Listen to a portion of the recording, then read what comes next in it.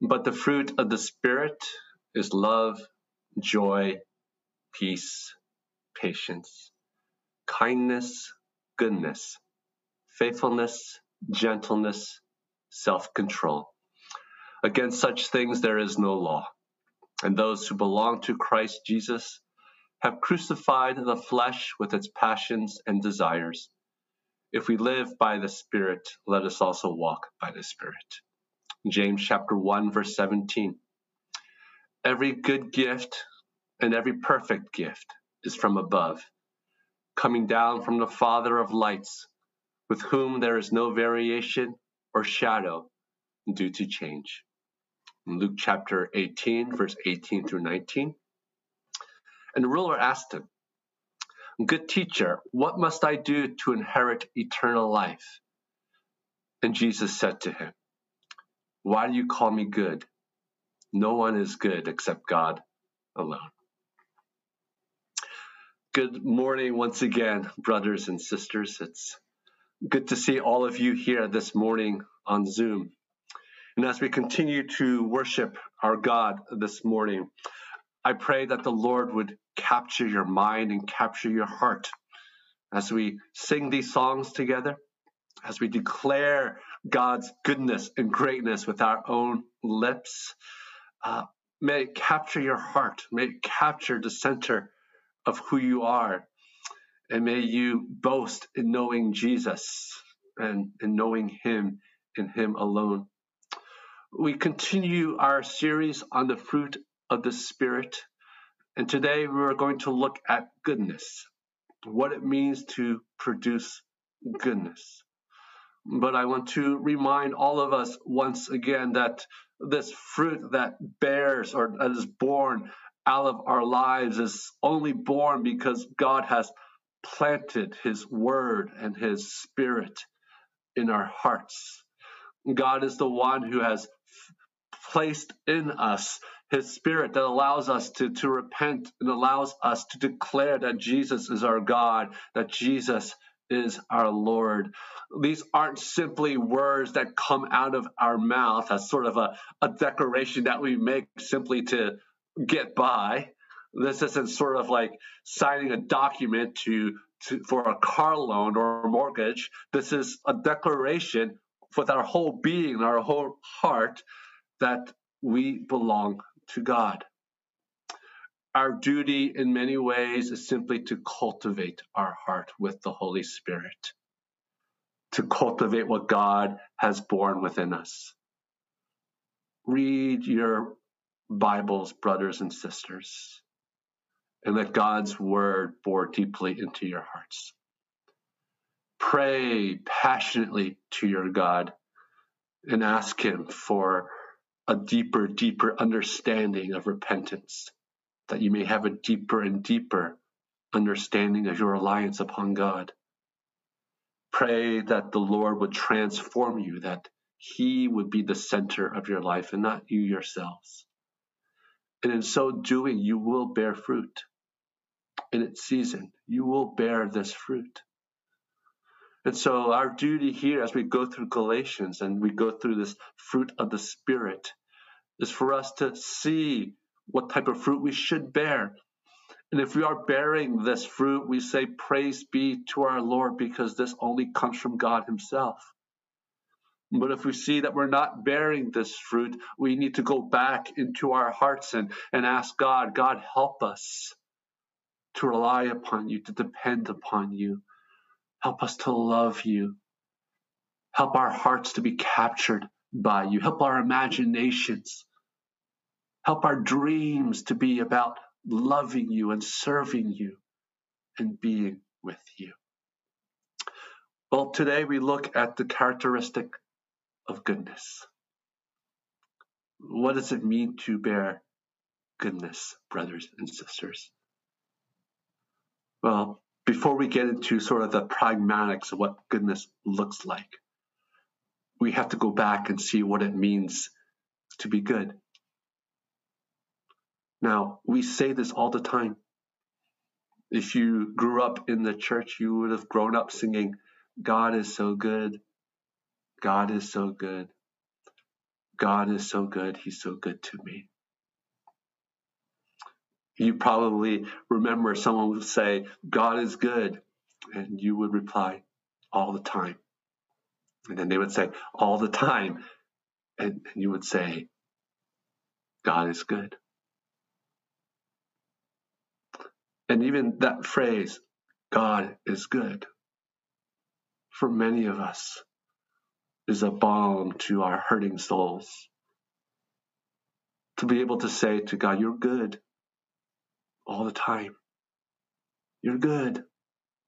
Whenever and whatever happens, you're good. It's a declaration of God's provision and love for us. And it's a declaration to ourselves that everything will work out. Now, we see in creation, when God created all things, he said, I separated the darkness and the light. I created the light. It was good. I created the stars in the heavens, the moon and the sun, and it was good.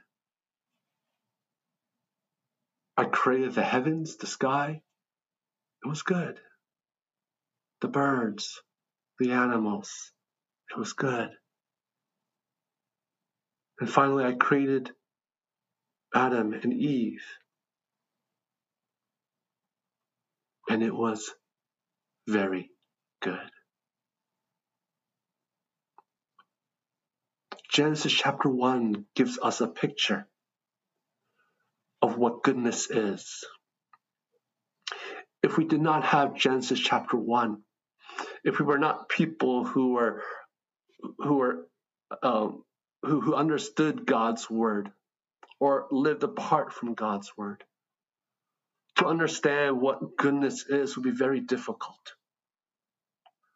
What is good? What is good for one person may be good for another person. What is good in one time of history may be good in another time of history. You see, what is good really depends upon someone from the outside or externally declaring something as good. We ourselves, if we do something ourselves, we ourselves are looking for other people to say, hey, what you made, what you did, that was good. We can't in and of ourselves simply say, oh, I did something. Is it good? Is it not good? You're not sure. And if you think that you can, in your insides, declare what is good and what's not good, that's not the way the world works. We are people who live in the midst of other people. And we want our community, our society to say what we're doing is good. We need affirmation from other people to say that what you accomplished is good. Here in Scripture, we see that fallen vestige, that fallen need to have others to declare what is good. Well, we see it in terms of the fact that God himself, when he created all things, that God was the one who declared externally that all he created was good. Goodness is simply and only defined by what God, is defined by the covenant relationship between God and his creation. God made all things. All things belong to God. God made all things. All things exist and persist because of God's grace and God's mercy. All things in creation are dependent upon God for its existence. Everything is in covenant relationship with the Lord. And the Lord, in his being, because he is good and because he made all things, He made all things and declared them as good. You see, everything around us that God made in its original state was good, because everything reflects our Creator, our Maker. We look at the heavens. It's good, because God made it. We look at human beings, and we look at the marvel of how they were made, and we say, that's good. God made them. And so for us as Christians, our idea of goodness does not reside upon what the mob says, does not reside upon what our own little community says, but our idea of goodness resides on what God says. And in fact, if we don't hold on to God being the arbiter of goodness, our idea of goodness as human beings will fall apart very quickly. We will be led by a leash to whatever our friends may say, to whatever the news may say, to whatever the world may say. But for us, goodness, what is good, is only defined in reference to God and His goodness, and to His love for you and for me. Now, how does God express this goodness to us today? Something a little bit more tangible. First is this: God is good in that He provides for all of creation. God is good in that He provides for all creation.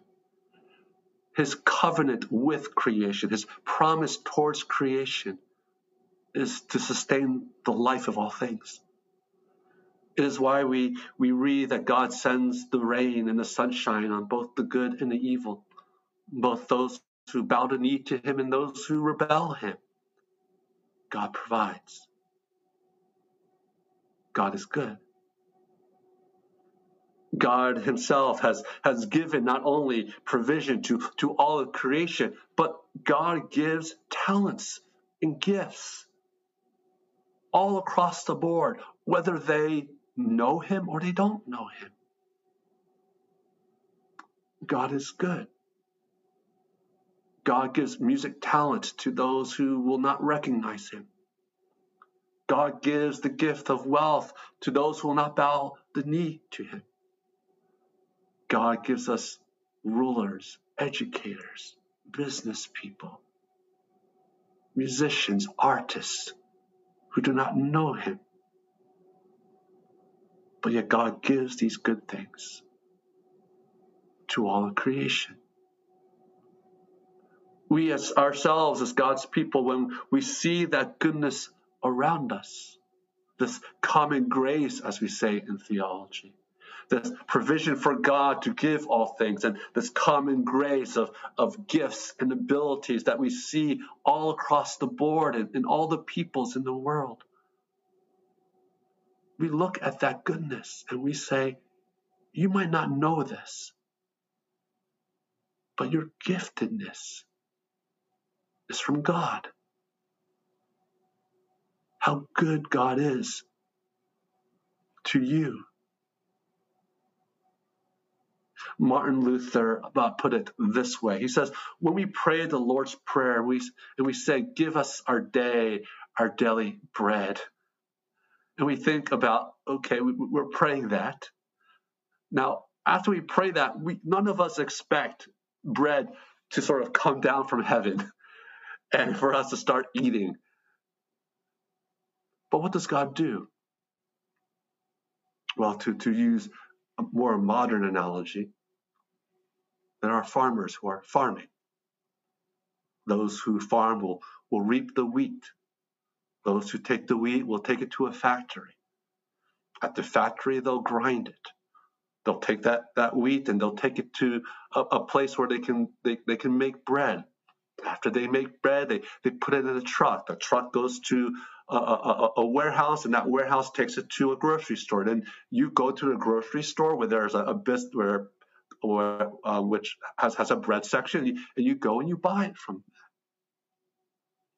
The Lord provides for all people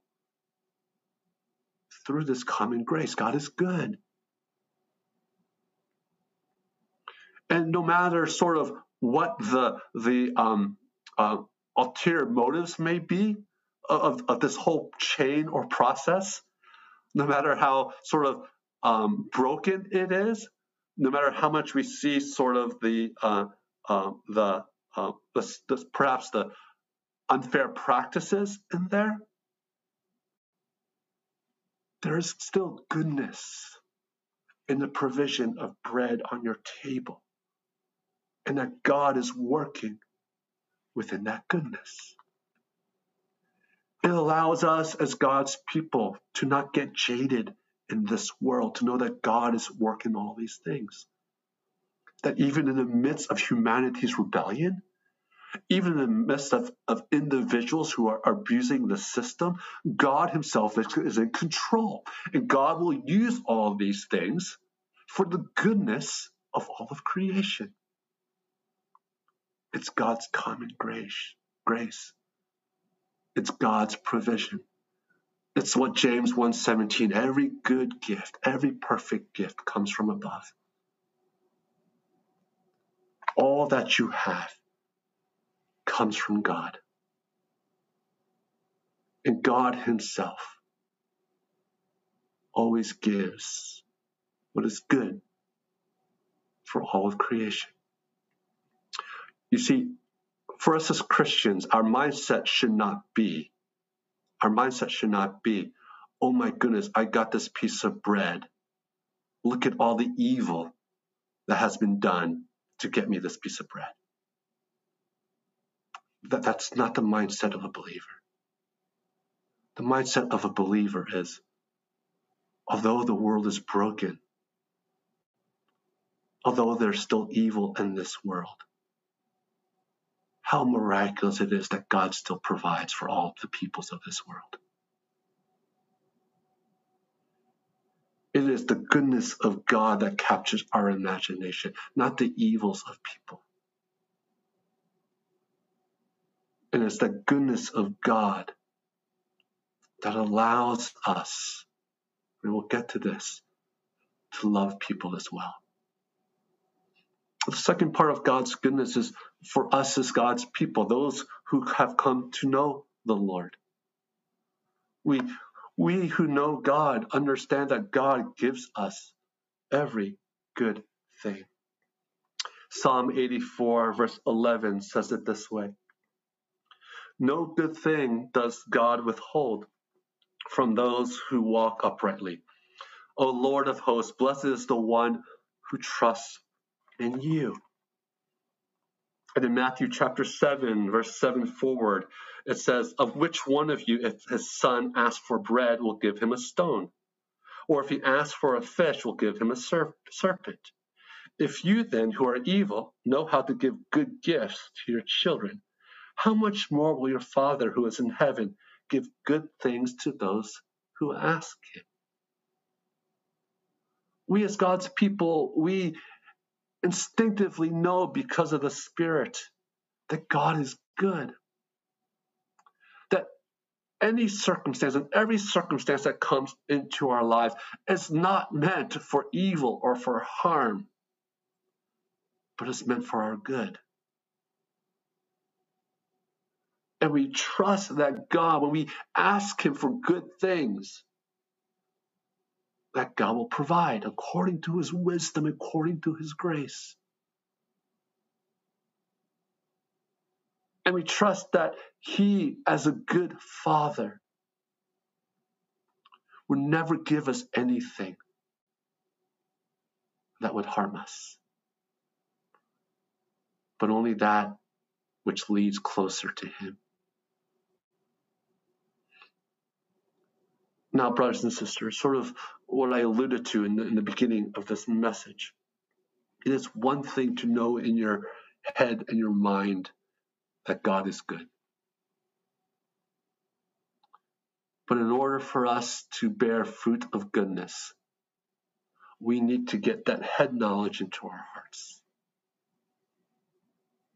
We need to be able to see all things and capture all things within our minds that God is indeed good.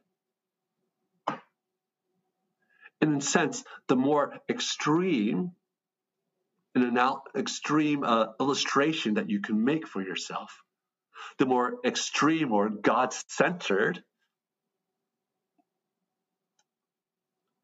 of an illustration in real life that you can make for yourself.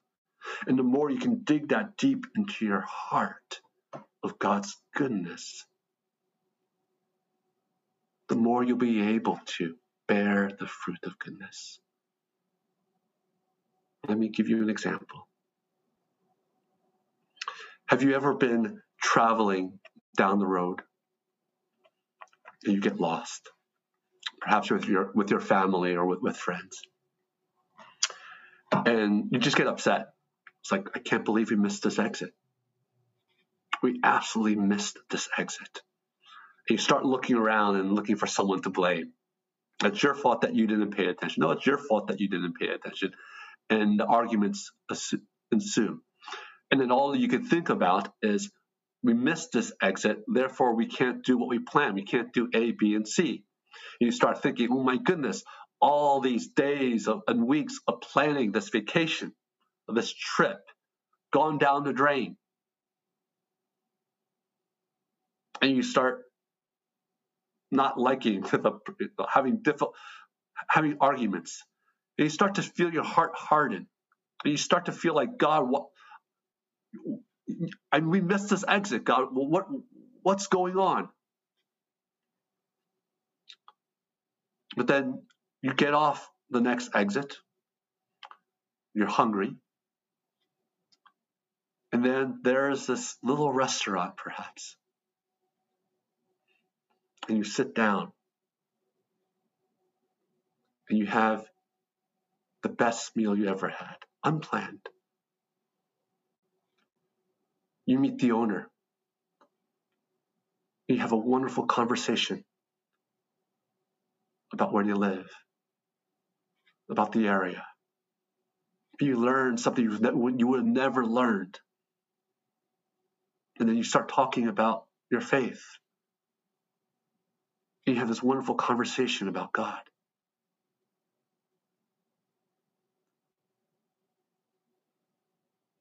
And you look and you realize God's been good.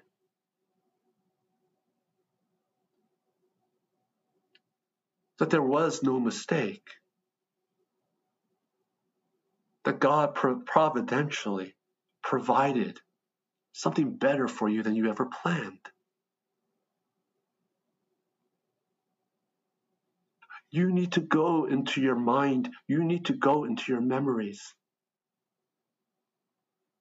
and remember the goodness of God, of the little ways that He's provided for you. And to see that it was God's hand, not something that was just by chance, but it was God's hand working. And we need to go back in prayer and thank God. God, I look back in my life. This is all you. You're good to me. And second, you need to go deep into your heart again with Scripture and see that the salvation that God has given to you is a free and lovely gift to you.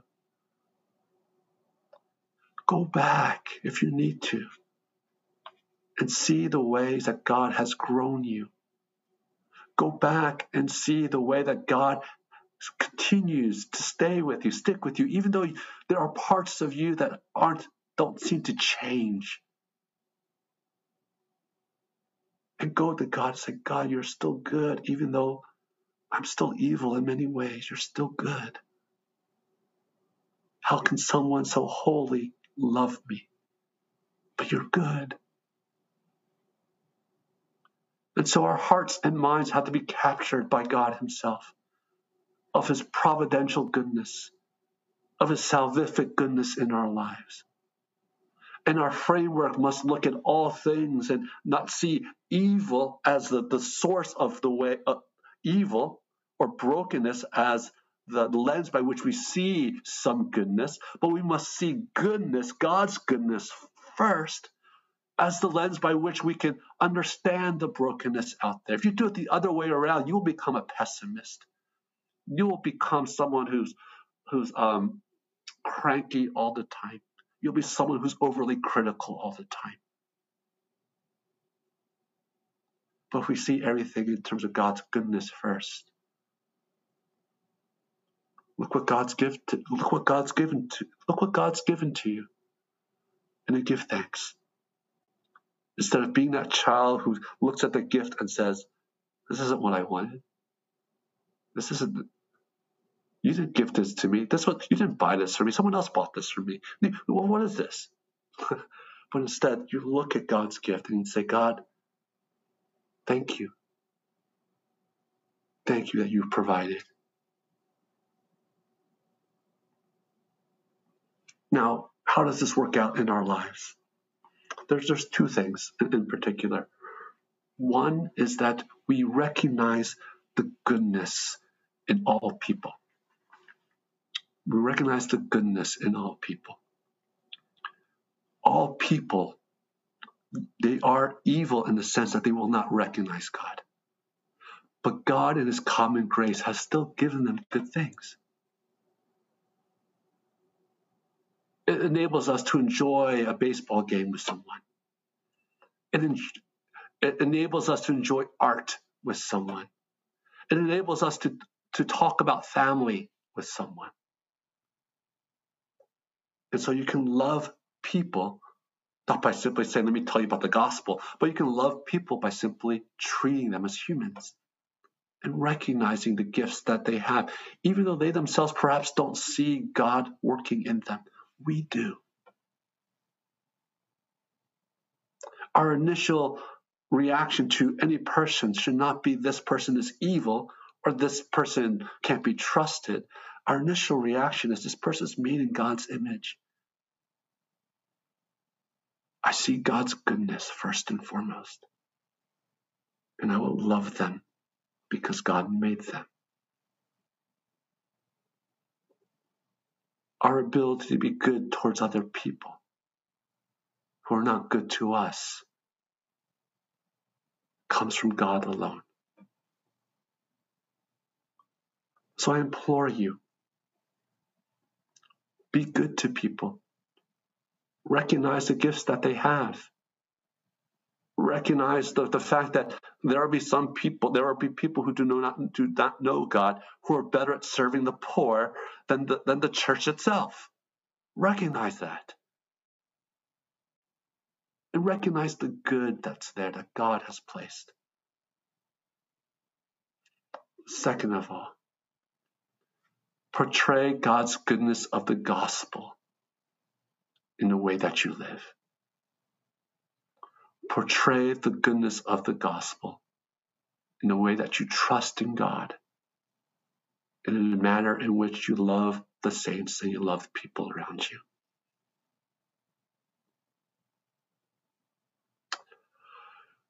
This is important.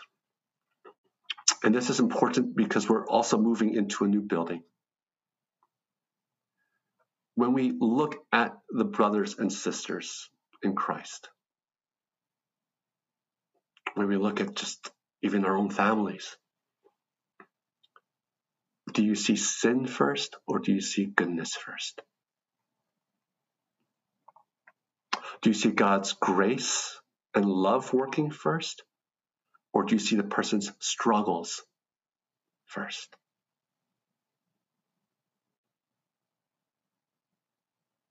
Again, if you look at people's struggles and their sins first, that road will lead to a road of legalism and judgment. You will start judging people according to what they do. But if we take the road that God wants us to take, I will love my brothers and sisters and be good to them because God is good to me. Then your heart will be towards mercy and grace and forgiveness. Jesus loved you this way. He still loves you this way. God is always good to you all the time. God still provides for you even though you rebel. God's Spirit still works in you even though you yourself at sometimes put yourselves at the center of your life. God is good to you.